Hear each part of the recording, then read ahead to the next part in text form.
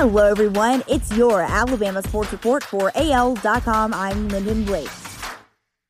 Keep shooting, they said. Slumps can't last forever. Nate Oates promised John Petty and Jaden Shackelford.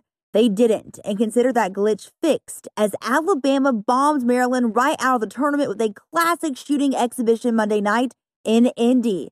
The two shooters paired with Alex Reese to crush the Terps 96-77 and advance the program's first Sweet 16 since 2004.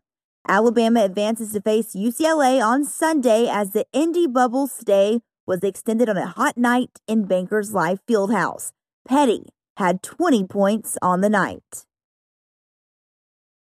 Lane Kiffin, if anything, can give as good as he takes. On Monday, the Ole Miss coach went on the offensive during an appearance on the Paul Feinbaum show, which had Feinbaum blushing. The former USC coach reminded the SEC network analyst of his role in the coach being fired at Southern Cal.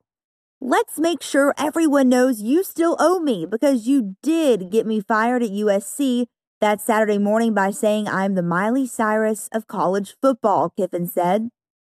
Feinbaum responded saying, for those of you who didn't see this, I'm blushing, even beyond the normal blush of makeup.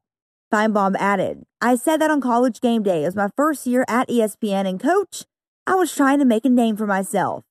Hey, at least he's honest. Najee Harris's run at Alabama may be over, but that's not the case for the other senior from last year's Crimson Tide running back room. Brian Robinson, the number 2 running back for the Tide each of the last 2 seasons, decided to return to Alabama for a second senior season instead of leaving for the NFL.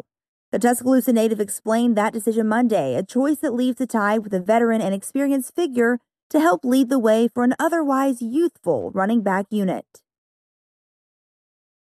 Alabama women's basketball won its first NCAA tournament game in 22 years, defeating North Carolina in the first round Monday. The number 7 seed Tide briefly trailed the number 10 seed Tar Heels early in the first quarter, but led the rest of the way to win 80-71.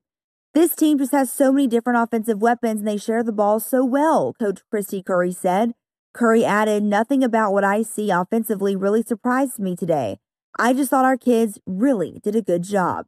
Redshirt senior guard Jordan Lewis scored a career-high 32 points, shooting 4 of 7 from the three-point range, while nearly recording a triple-double with 11 rebounds and 8 assists. That's your Alabama Sports Report for AL.com. I'm Lyndon Blake.